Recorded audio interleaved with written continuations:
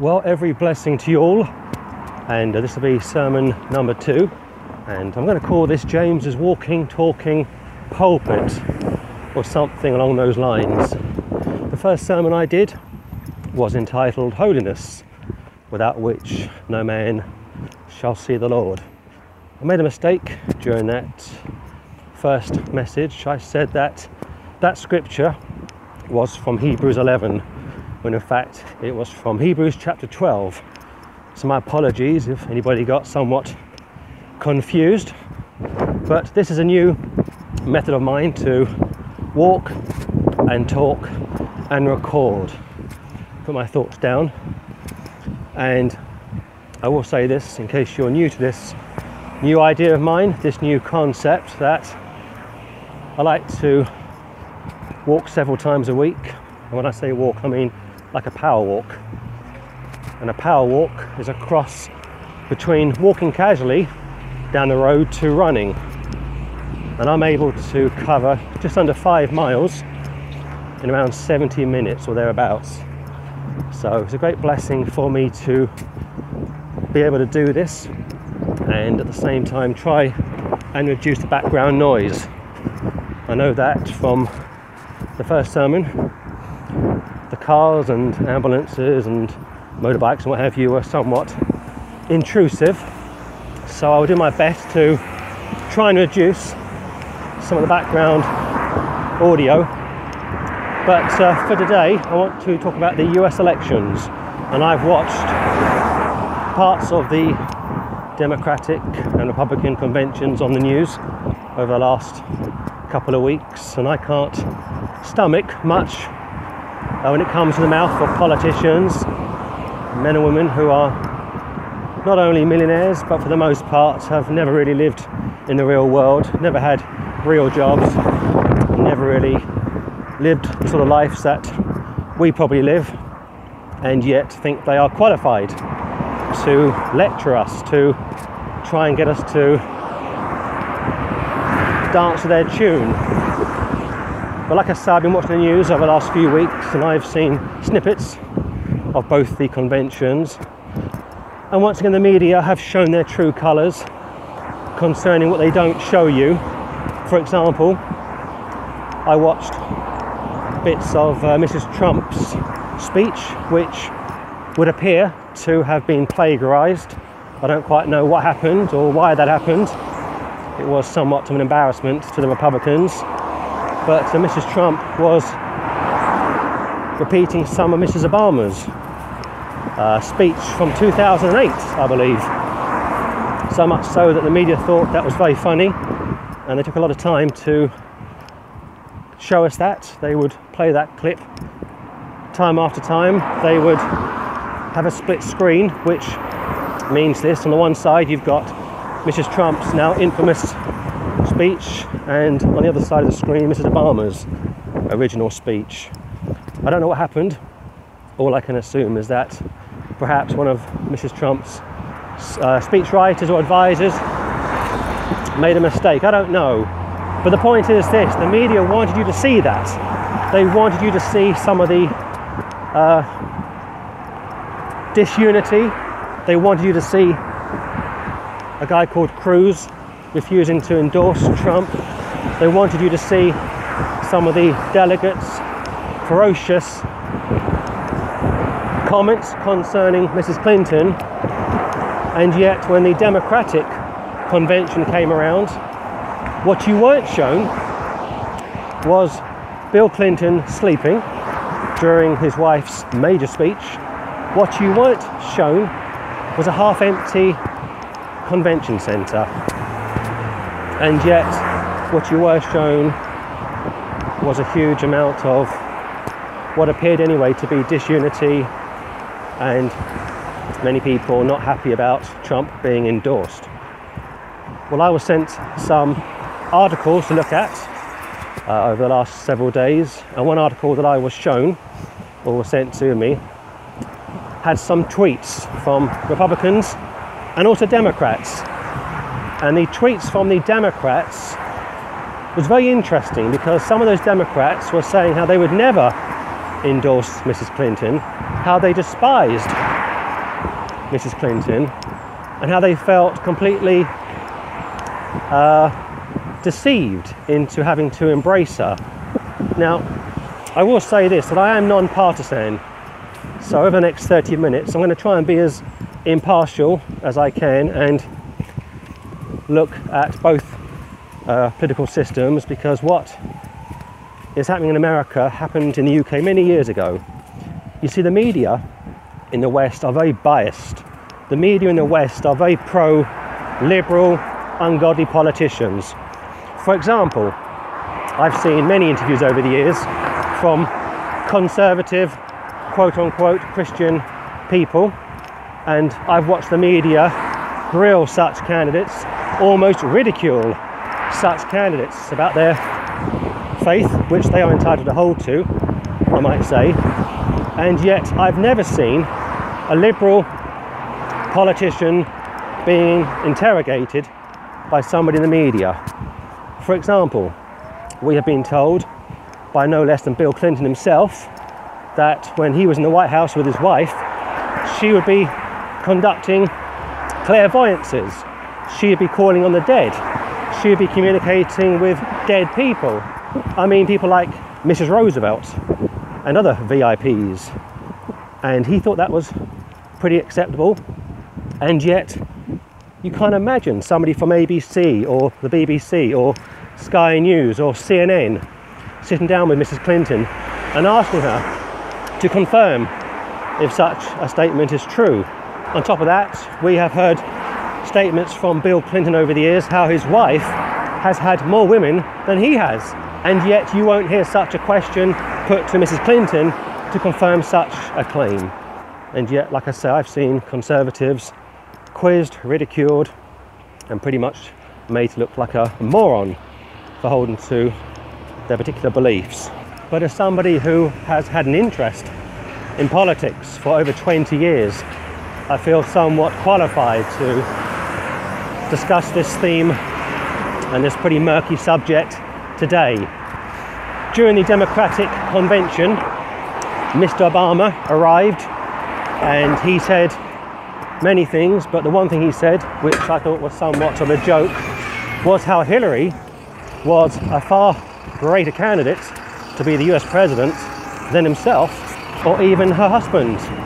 And I thought, what a joke. I mean, if she's such a great candidate, if she's such a wonderful woman, why not resign now and allow her to take over? But of course, you know, this is a charade.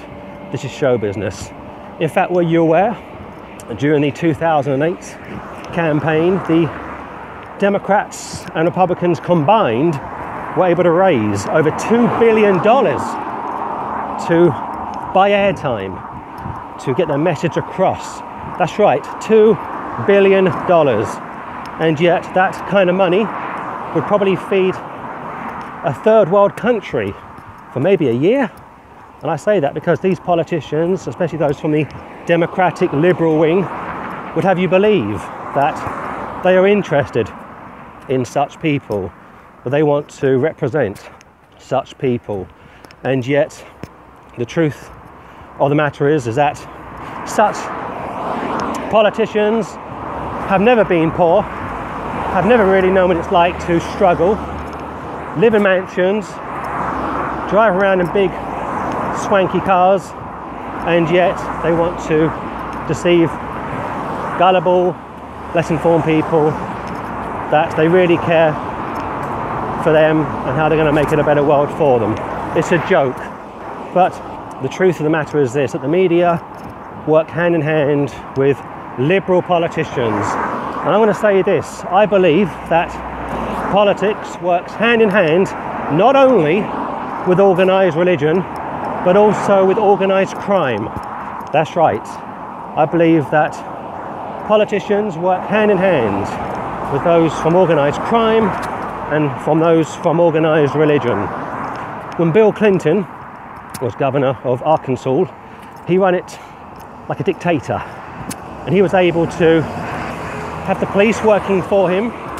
He was able to take cuts from drug shipments coming in, and if that wasn't bad enough, he was also sleeping with over 20 women. And some of those women would claim rape, and some of those women tried to have him arrested, and his wife, this so-called great feminist, this so-called defender of women's rights, threatened to have his victims, alleged, I should say, arrested. And if that wasn't bad enough, she threatened to take their children away from them. You see, as far as she is concerned, the Clinton brand must survive, no matter what. And that's why Bill and Hillary are both as bad as each other. In fact, they are so conniving, we are told, that back in the 1980s, to try and soften her somewhat militant lesbian image, they decided to have a child, because Bill thought if she had a child, she could reach out to other women and be more appealing. And mark my words, over the next few weeks and months, you're going to see a lot more of the softening of Mrs. Clinton's image. But during his days as the governor of Arkansas, he was untouchable. Not only were drugs being flown in and out of his state, not only was he taking kickbacks, not only was he sleeping with many women, not only was his wife covering it up and threatening to have those women silenced and lose their children, but we're also told that there were several suspicious murders that took place on his watch. Well, he was able to survive that whole ugly incident, and some years later he found himself running for the president of America. And at that time I wasn't saved, and I can remember watching him on the news playing a saxophone, and I thought to myself, he's pretty cool, he's pretty charismatic, he's going to go places, in fact he's going to win, and he's going to win big. And the problem, of course, for his opponent at that time, George H. Bush, who, yes I know, is a skull and bones man, along with his son, George W., was that Bill was a young guy. He was a fresh-faced character like John F. Kennedy was back in the 1960s, who beat Richard Nixon. And yet I should say this, that Bill Clinton is also a Freemason. I'm afraid they're all the same, these politicians. Left or right, it makes no difference. They are all part of secret societies. And the media know this, because the media are probably part of the same movements, the same groups as well, like Bohemian Grove, the Illuminati, the Jesuits, the Bilderbergers. All these groups consist of very wealthy men for the most part, white for the most part, and if that wasn't bad enough, you've got many religious people like Jesse Jackson, who's also part of that secret society movement, being a Freemason, and I'll come back to him shortly. But I watched as much as I could from the Democratic convention and also the Republican convention, and listen, don't get me wrong, the Republican candidate, a man called Donald Trump, isn't a saved man. He went to a Catholic university, he's probably a Freemason himself, and yet he appears, from what I can see, to be a breath of fresh air to many Americans. So it isn't impossible for him to win, but I think it's somewhat unlikely due to the fact that the Clintons have got the media on their side and they got Hollywood on their side as well. So Bill survived his time as governor of Arkansas, and his wife, his partner in crime, also survived during their time in Arkansas. And yes, I know that Bill Clinton came from poverty, I know that, like Richard Nixon, and yet haven't they made up for it? Multi-millionaires like Tony Blair, they've written biographies, they've made a lot of money, and yet or when he wrote his autobiography, Bill Clinton, when it came to Monica Lewinsky, and I'll come to her shortly, he gave her just one line. That's right, just one line. And yet I can remember that event very clearly. I can remember Mr. Clinton going in front of the cameras every night and lying and telling you that he hadn't sinned, he hadn't done this or that it was all a right-wing conspiracy. Remember that one? And yet what wasn't so known around that time was that Miss Lewinsky was not much older than Chelsea Clinton, Bill and Hillary's daughter. And after many weeks and months of lying and deceiving his cabinet and country, he eventually was forced to come clean. Now, let me say this to you. Had he been a Conservative, had he been a Brit, he would have been forced out of office. But because he is an American, because he is a Liberal, because he is very popular with the press, he was able to ride it out. Whereas Richard Nixon, during the Watergate affair, was forced to resign. Remember that? They impeached him. And yes, I know that Bill Clinton was semi-impeached, but that wasn't concerning the Lewinsky affair. That was concerning the financial affairs. And during that investigation, there was a man called Ken Starr who was called in to investigate the Clintons. And when it became apparent that the Democrats were using the same banks as the Republicans were, they had to shut it down. Well, Bill survived his first term in office, and surprise, surprise, he was re-elected. And I thought to myself, this is incredible, because what has just happened is you've had a president, a CEO, an executive stand up in full view of his country, speaking to the media and vicariously the world, lie through his teeth and get away with it. And that sent a message out to many young Americans and young Brits and those from other Western countries that it's okay to be in a top job, to lie through your teeth and get away with it. Well, like I say, he was able to get re-elected. He did a second term, and during his later years in office, not only was he interfering with a lady called Monica Lewinsky, who, like I say, wasn't much older than his daughter, but he was also seeing other women. And yes, his wife knew all about it, but when the Lewinsky affair broke, they couldn't hush it up. And we are told from press reports at the time that on one occasion, Jesse Jackson, this great liberal civil rights activist, went to the White House to counsel and console Hillary and Chelsea, and was able to get them on their knees along with Bill and start praying with them. And yet, not long after that, Chelsea Clinton shot out of the White House in tears. To be fair, she was only a young child at the time, in her teens. It was probably too much for her. And yet what we later learned was how Mr. Jackson was also sleeping around, and on top of that had a love child with one of his mistresses. And you think to yourself, what a joke. A so-called man of the cloth, a so-called man from the church, and yet he's just as bad as those in politics. They're all as bad as each other. Well, Bill was able to ride it out, and like I say, he got re-elected, whereas most other politicians wouldn't have been so fortunate to have been given a second chance. And during his later years in the White House, we had the whole Waco incident, and I remember working with a lady in the UK who'd been in America around that time, who had managed to escape. And it was interesting listening to her account as to how life was under David Koresh, a cult leader. Well, not only was Koresh killed, but so too were many of his disciples and their children. But again, Bill survived it because he is pretty much untouchable.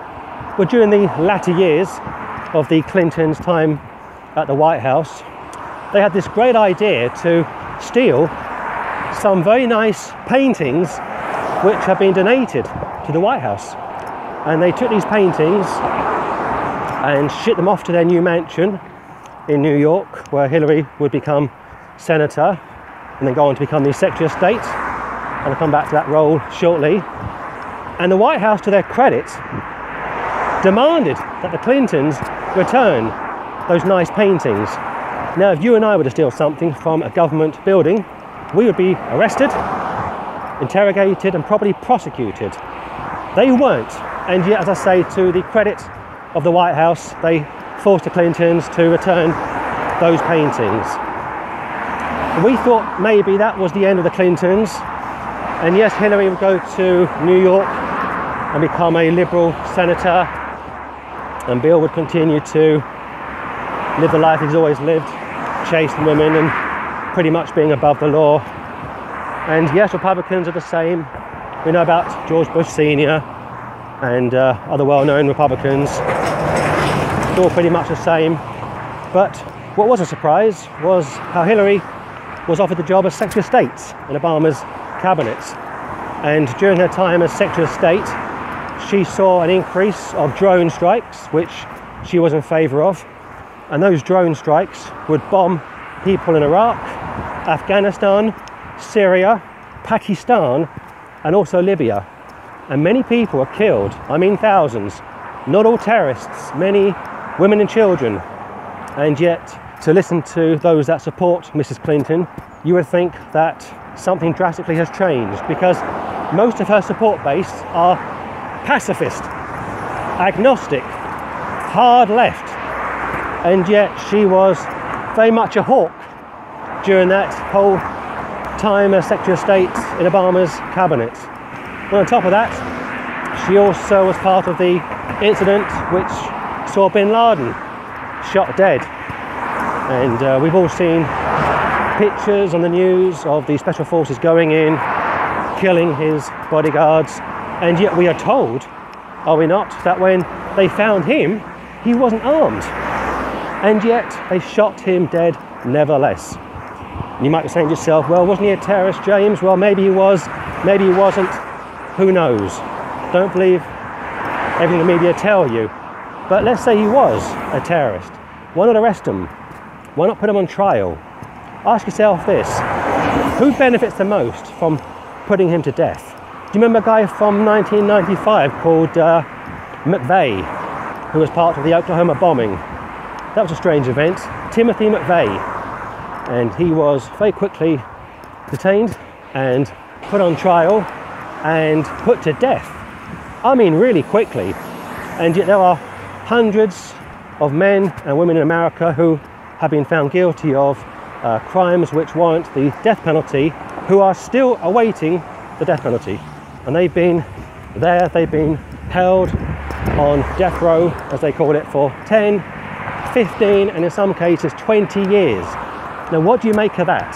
How can it be possible to detain those people for many years, and yet Mr. McVeigh was fast-tracked and subsequently lost his life? Well, I wonder if McVeigh and bin Laden knew too much. I don't know, but I don't want to get off track too much. I want to try and stay focused, if I may, on this whole sickening subject of politics. And as Christians, we are told to be aware of such things. We are told to have our ears open and our eyes peeled, and if we can, we should discuss the shady world of politics. But it would now appear that Mrs. Clinton is quite possibly going to win the election come November. Somewhat of a depressing thought. And yet, from the moment we discovered her right up until the current, she's been controversial, she's been inconsistent, and she has seemed to get away with murder. Well, for me, that's a big problem, because as somebody who is saved, as somebody who cares about right and wrong, I am somewhat appalled to see her star once again reappear and appear to be on the cusp of becoming the next American president. I'm not saying Trump is some wonderful guy. I'm not saying that at all. He's controversial, and yes, we know he lives on the 66th floor of his multi-million dollar suite. But to be fair to Trump, and I will say this, he's not a politician. He's not media savvy. He doesn't have friends in the media, unlike the Democrats. And go back to what I said a few moments ago. When was the last time you saw a liberal reporter sit down with somebody like Hillary and ask her, do you really communicate with the dead? How about never?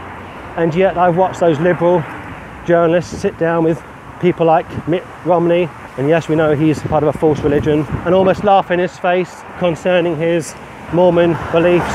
And yes, we saw a man called Ben Carson, a Seventh-day Adventist individual who is also a part of a false religion, and yet he too was ridiculed.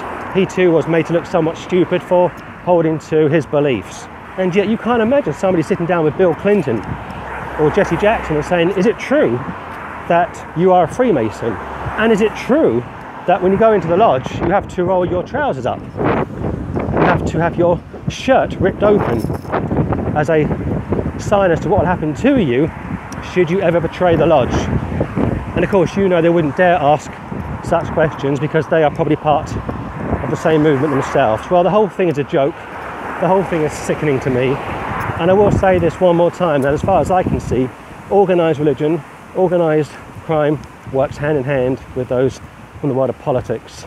Well, I think I've said all I want to say for today. It is somewhat tricky to do this type of a recording, trying to battle the elements and the traffic, but I do feel strongly about this particular subject. And like I said, I've been monitoring politics for over 20 years, and I think that we have a right to discuss this. They are going to be public servants, and yet the truth of the matter is they treat us like public servants. They treat us like children, and I resent that. I resent the media treating us like children, keeping us in the dark, being very selective as to what they will show us. Going back to the Democratic Convention, what you weren't shown concerning Bill Clinton sleeping, and also many empty seats, and yet what you were shown was disunity, or so we were led to believe, and a so-called plagiarized speech.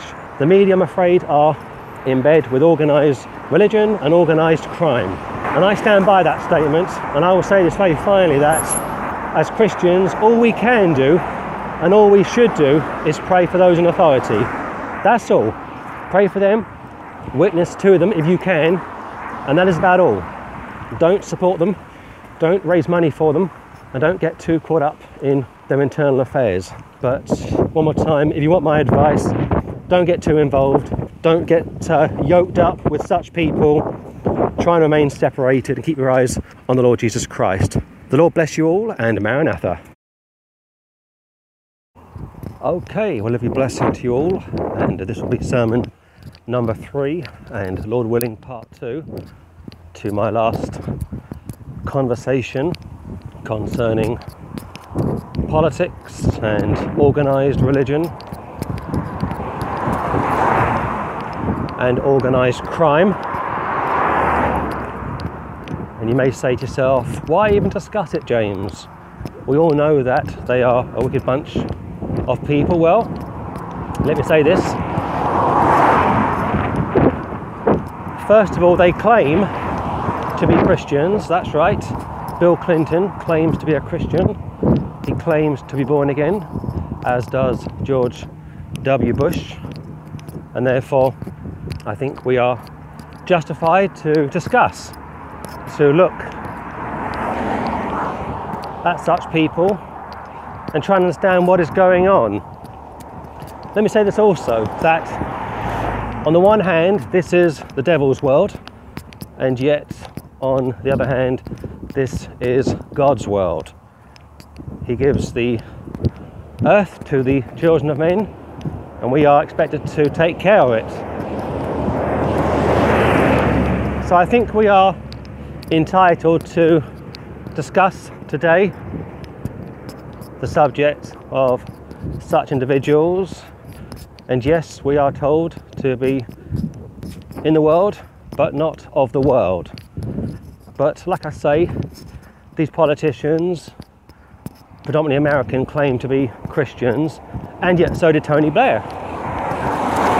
So did David Cameron, who brought in the same-sex bill, which nobody wanted. In fact, when he brought in that ungodly piece of legislation, over 600,000 people in the UK signed an online petition calling on him to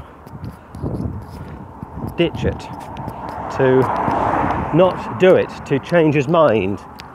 And of course he didn't. He was very stubborn, and that has now become part of UK law. In fact, just this week, or maybe last week, I saw a photograph of the American Vice President, Joe Biden, who is an American Catholic, and he was carrying out a same-sex marriage in the White House. He was very proud of himself. And I thought to myself, I wonder if his beloved church will reprimand him for it, will call on him to repent. Of course, you know they won't. But officially, they are against same-sex marriage. Unofficially, they are into all sorts of evil and wickedness that you probably wouldn't even imagine.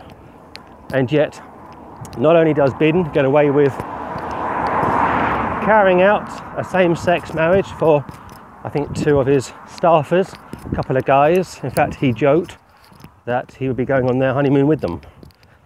But I guess that was probably just a tongue-in-cheek comment. But not only will Biden get away with such a travesty, such an abomination, such an affront to our God, his church remains of the belief that they have the right to put curses, and I mean curses, on ex-Catholics that have got saved. Isn't that amazing? If you are an ex-Catholic that is born again, if you trusted Christ to save you, you love him, you love his word, according to the Church of Rome, you are accursed. You have 125 curses on you. Did you know that? And those curses were never rescinded during Vatican II. They have been retained. And yet, one more time, people like Biden, people like Blair, who converted to the Catholic system, hold to beliefs which officially Rome is against, like same-sex marriage, abortion. They're not reprimanded, they're not called on to repent, and yet folks like you and I, ex-Catholics, now born again, we are accursed. But of course those curses, all 125, will one day be put on the heads of those in Rome.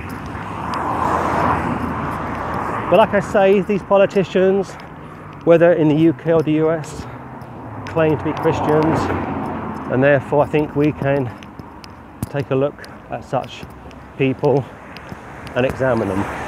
Well, I made quite a lot of comments concerning the Democrats, concerning the Liberals in the States, and to try and be as impartial as I can and as balanced as I can. I want to discuss, if I may, the so-called conservative Republicans. And I told you last time how Mrs. Clinton would contact dead people, VIPs, dignitaries, former first ladies, and who knows what else. And yet before she arrived at the White House, you had the Reagans there. And during their 2 terms at the White House, Mrs. Reagan was very much into the occult. She was very much into astrology and consulting the cards and the charts and trying to work out the difference between good days and bad days. And on many occasions she would sit down with her husband every morning, and after consulting the planets and her astrologers, she would say to Ronald, "Today, darling, is a dark day, and therefore you cannot meet Mr. Gorbachev or Mr. Mitterrand or Mr. Thatcher. You need to stay in the Oval Office because it is a dark day." And that went on for several years, so much so that it caused major problems with Reagan's chief of staff, who was at that time called Donald Reagan, not related. And in reality, Mrs. Reagan was running the White House, especially after Ronald got shot. But if you go back to the 1960s, Ronald Reagan became the governor of California, a very liberal state, and he was the first governor to be sworn in after midnight. That's right, most politicians, whether British or American, unless it's during times of emergency, are sworn in during daytime hours, office hours, if you will. And yet Ronald Reagan, on the advice and counsel of Nancy Reagan, was sworn in after midnight, pitch black. And I wonder who at the time thought that such an event was somewhat bizarre. Maybe nobody did, I don't know, but that's unusual. And unfortunately, Mrs. Reagan remained very much into the occult until her death quite recently. And unfortunately, her husband was also a part of such an abominable movement. But the truth of the matter is this, that British and American and also Canadian politics have all pretty much surrendered to secularism, to humanism, and yet they continue to offer themselves as pseudo-Christians. And of course, we as Bible believers know that they're not Christians. They are liars, they are hypocrites, they are workers of iniquity. But as I look at US and UK politics over the last several years, I see that both sides of the Atlantic have much in common.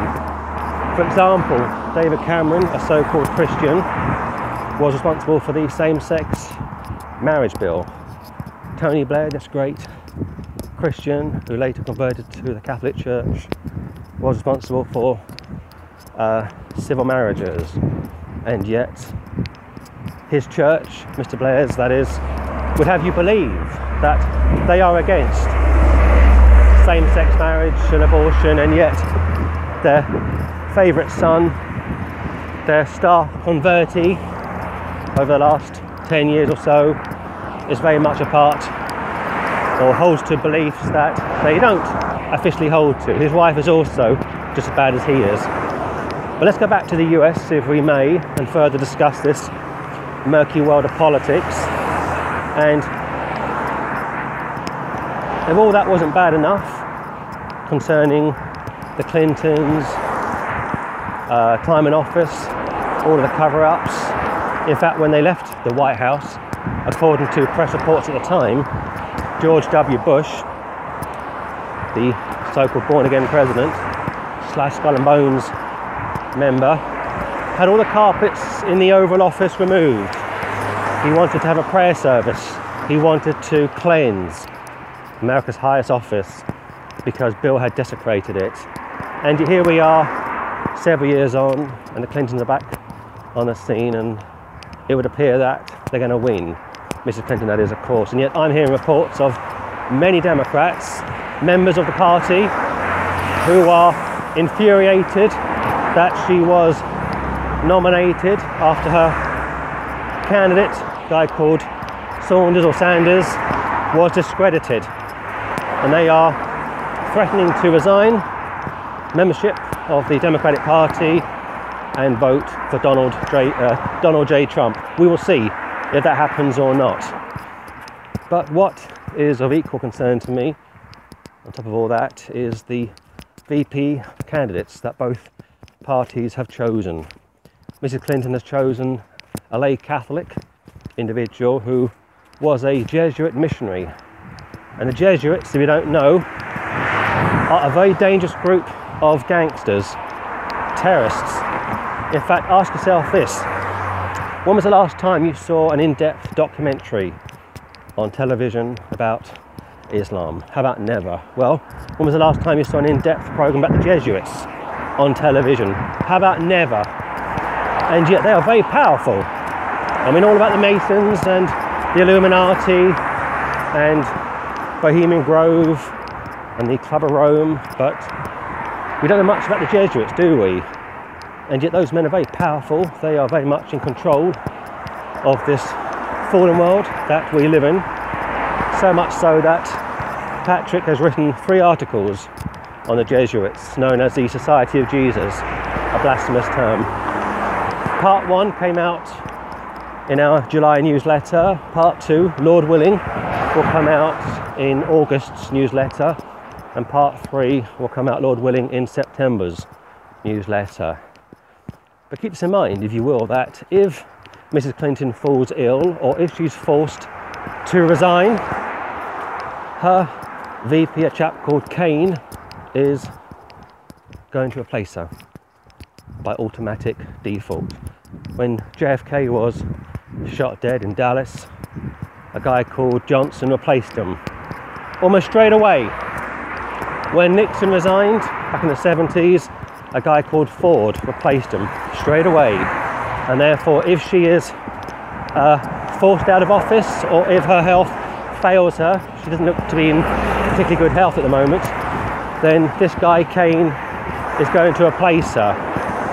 And yes, again, we know that Biden is a Catholic, and yet he's a secular Catholic, like Kennedy was, whereas Kane is a religious Catholic, a trained Jesuit missionary. And as far as I can recall, he'll be the first Jesuit VP, not a priest, but a member of the laity. So we are very much living in unusual and unprecedented times. Well, on top of that, Trump's choice for VP is a guy called Pence, an evangelical Catholic, quote unquote, with questionable credentials and beliefs. And again, if Trump would win, if he gets elected in November, and who knows, maybe that is still a possibility, I don't know. Some of these Democrats that are disillusioned and disgruntled with Mrs. Clinton are threatening to vote for Trump. So if he wins, if he gets in, then his VP, this evangelical Catholic, will be calling the shots. And it'll be very interesting to see what happens then. And yet, when we look back in the 1960s, and I, as a student of history, am very much interested in the 20th century, when Jack Kennedy became the American president, he was able to convince the Americans that he was an American first and a Catholic second. And that seems to be pretty much the case. He didn't really open up relations with the Vatican, and yet Ronald Reagan, another so-called conservative Christian, did. And Mr. Reagan did it on the advice of Billy Graham, an apostate church leader. And this goes back to what I've been saying over the last couple of sermons now, that the church is very much in bed with politicians who I believe are also in bed with organised crime. It's bad enough that Graham, a so-called Baptist, would endorse such people who would be part of their inner circle. On top of that, you've got Rome calling the shots. They've got two potential VIPs waiting in the wings, and also the Protestants are not a million miles off as well. People like Rick Warren and Steve Chalk and the late Robert Schuller. It comes down to this, that these so-called church people are either in secret societies themselves, which would make them Freemasons, or they are amillennial, meaning they want to make this a better world, without the king, of course, to make it possible, or they are just rank heretics. Well, I think all three actually would fit such people. And this is the problem, because once you get involved with such politicians, you not only lose your testimony, if you ever had one, but you go on to cheapen the grace of God. You completely annihilate the gospel, and from this moment on, you'll be very much a part of this temporary world, which of course, as you know, is gearing up for the Antichrist. And I don't think it can be much longer now. And yet I'm hearing a lot of stuff online about Mrs. Clinton being quite a hawk, wanting to use nuclear weapons, as has Trump been reported to have said.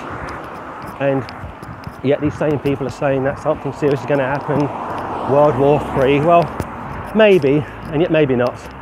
I can remember when Bill Clinton was in office back in the 1990s, and there was much talk then about the Y2K bug and how Clinton would have to suspend the Constitution. You remember that? It didn't happen, of course.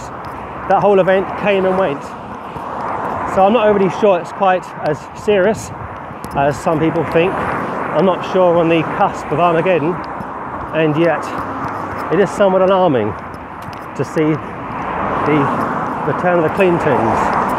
But to be fair, I want to try and broaden it as much as I can and look at the Republicans, because we were told during the Bush presidency, both terms, how he was born again along with his wife. And I can remember many newsreels of the Bushes praying outside of the White House, and also during the whole 9/11 incident. And I thought to myself, it's amazing that nobody was forced to resign. Nobody was fired during that awful day on September the 11th, 2001. nearly 3,000 people lost their lives, and yet nobody was forced to resign. Nobody was demoted, nobody was held up or punished for such an oversight. Incredible. And the same happened here in 2005 when the 7/7 event happened concerning the death of over 50 people in London. Nobody in the Blair government, from my memory anyway, resigned or was fired. They survived it, and a couple of years later, from memory, Blair was re-elected, as was Bush for his second term. And I thought that perhaps the UK wouldn't re-elect Blair, but they did, and I thought that the US perhaps wouldn't re-elect Bush, and they did. And it goes back to Clinton lying through his teeth and pretty much being able to get away with it.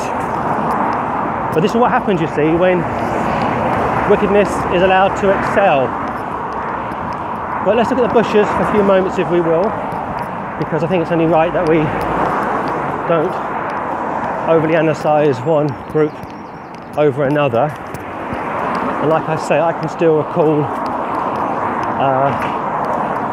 Bush in office, and I can see them praying on many occasions, and yet when Bush left the White House, his wife wrote an autobiography, and I've read extracts of it, and according to her autobiography, she is an atheist, has been since she was a teenager, because according to her somewhat candid accounts of her teenage years, she was somewhat of a drinker, as was George Bush, and on one occasion she tragically killed somebody when she was driving down the road, and that shook her up so much that she became an atheist. She lost her faith, if she ever had one, and like Chelsea Clinton, who also lost her faith, if she ever had one, concerning the comments made by conservative Bible believers that abortion is wrong, which of course it is, Chelsea was appalled that women couldn't kill their own babies, and therefore she, at the age of 8, became an atheist. Well, maybe 10 years later, Laura Bush became an atheist as well, but for different reasons, of course.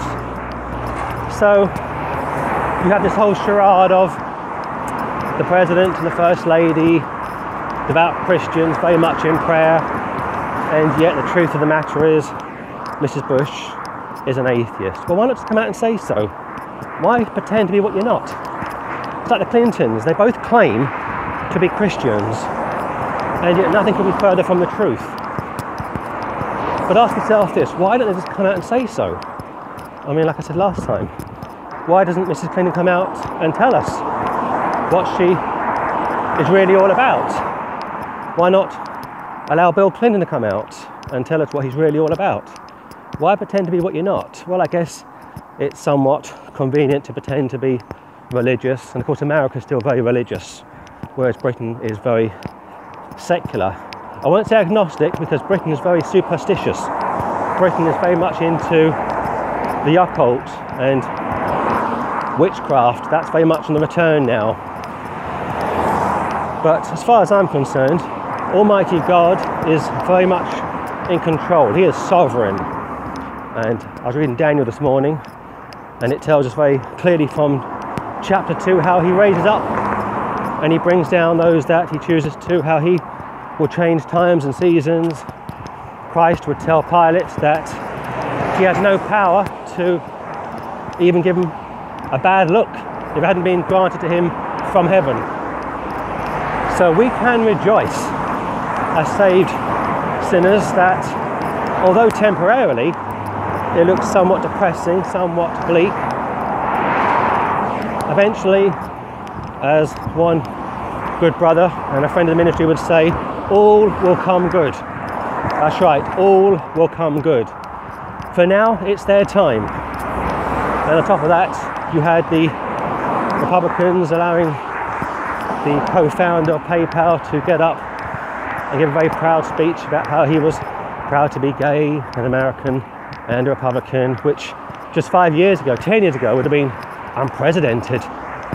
And the Republicans jumped to their feet and gave him a standing ovation. Quite remarkable. But you see, this is the truth of the matter, that Trump needs all of the votes he can get, like Hillary. when you go down this path, you need to, if you can, reach out to everybody. You can't pick and choose those that you want to support you. And this is why when you hear politicians saying, let's make it a better world, let's try and fix this wrong or that wrong, let's all come together, let's do this and let's do that, you know that such people are liars, deceivers. In fact, it goes back to the Blair years when we had Tony Blair in office, this very charismatic Christian with a lowercase c, of course, and yet at the time his wife was very friendly with a lady called Carol Chaplin, or Kaplan I think, from memory. And Miss Kaplan was into the occult in a big way, and on one occasion the Blairs and Miss Kaplan and some other well-known people whose names escape me went to Egypt during one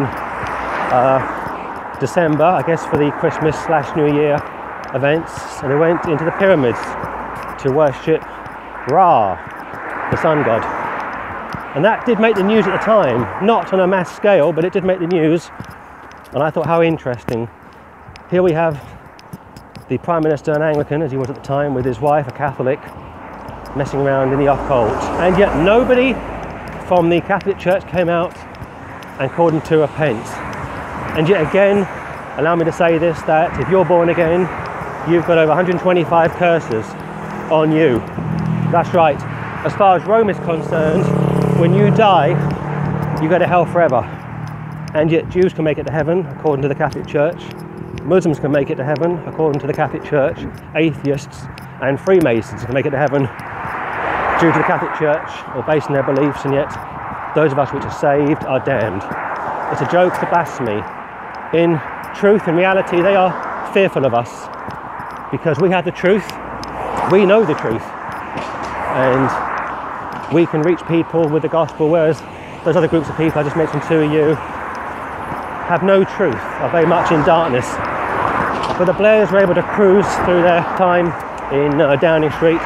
Nothing came of their occult shenanigans, and as of checking recently, the Blairs are still Catholic, still pushing doctrines and beliefs which are abhorrent to our great God. And yet his church doesn't seem to care, and I don't believe for one moment he's ever been challenged to repent. The whole thing is a farce. But as I say, to be fair, to be consistent, whether left or right, conservative or Republican, Labour or Conservative, they're all the same. Left, right, right, left, they're all the same. And in the middle, you've got the apostate churches trying to get up there with the big boys, trying to have the power, trying to be a part of something quite special. And this is why you were told so clearly to not be yoked with such wickedness. And yet let me say this, I have watched a lot of material over the last 14 years concerning politicians in the US and the UK, and some it is very disturbing, some it's difficult to prove, and yet what I rarely ever hear are Christians who make such material calling on those of us which are saved to pray for those in authority. I mean, really pray.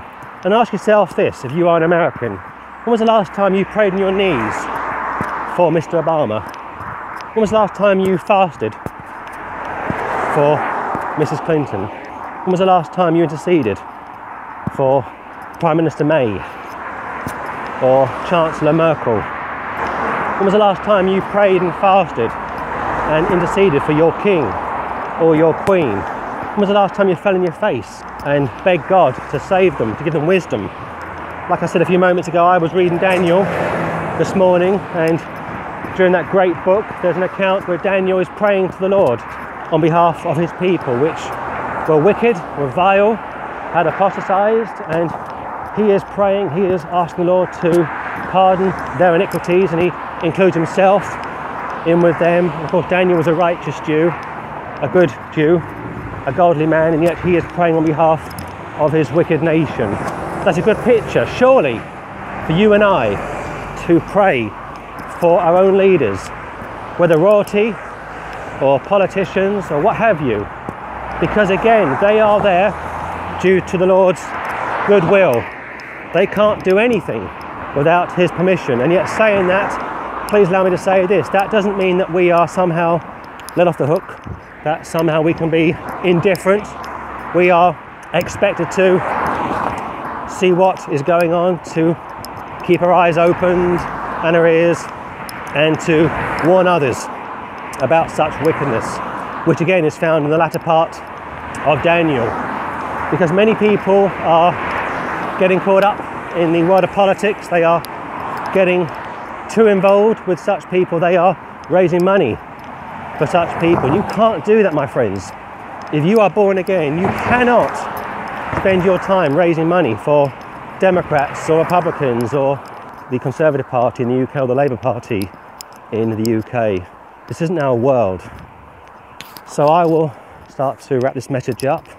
I've almost come to the end of my 5-mile walk or thereabouts, and I will say this very finally that yes, it is somewhat depressing to discuss this, and yet we should discuss it. We should be able to examine it, try and look at what's going on in this crazy world of ours, because although in the short term it would appear that the devil has his people in the right places waiting to take over and usher in the Antichrist, behind that is Almighty God waiting to send his Son to rapture us, to take us home to glory. And that's good news, surely. So I'm going to sign out now. Wish you every blessing, and hopefully if you appreciate this type of concept, let me know and I will endeavour to do some more. I'm still trying to work out how best to eliminate the noise from the traffic and what have you, but as long as you can hear what I'm saying and understand what I'm saying, that is what ultimately matters. So that's all. The Lord bless you all. Keep praying for those in authority. Warn others about their wickedness and what they are a part of, and then separate from them. Get into the Word of God. Rejoice in the Lord always. And again I say rejoice.